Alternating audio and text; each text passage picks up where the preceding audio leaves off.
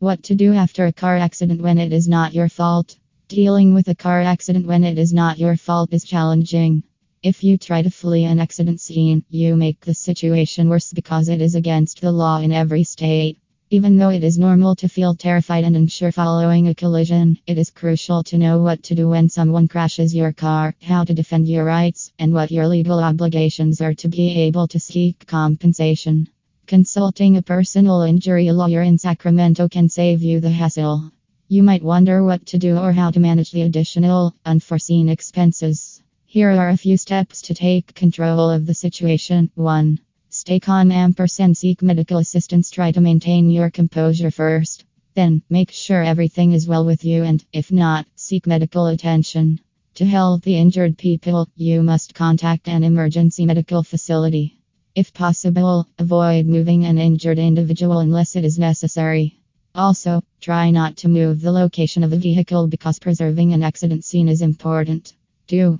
Call the cops. Call 911 whether it was a little collision or a major car crash. A police report will expedite the processing of your insurance claim, and the police account will be included in the record. If the vehicle accident was not your fault, staying at the site and speaking with the police can support your case. Filing a police complaint will provide you leverage while negotiating a settlement with the at-fault driver. Related Article 6 Essential Facts to know about personal injury claims. 3. Gather information. Gathering information helps present a clear picture of the accident and records the harm it caused. Additionally, you will need it to submit a personal injury claim to the at-fault driver's insurer.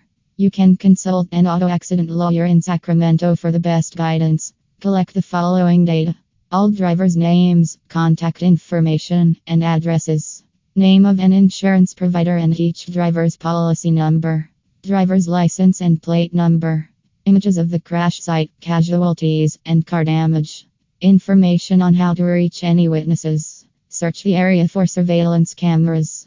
Include photographs of road signs and rubbish. 4. Call your insurance company before contacting your insurance company. Check your policy to ensure you know the damage covered.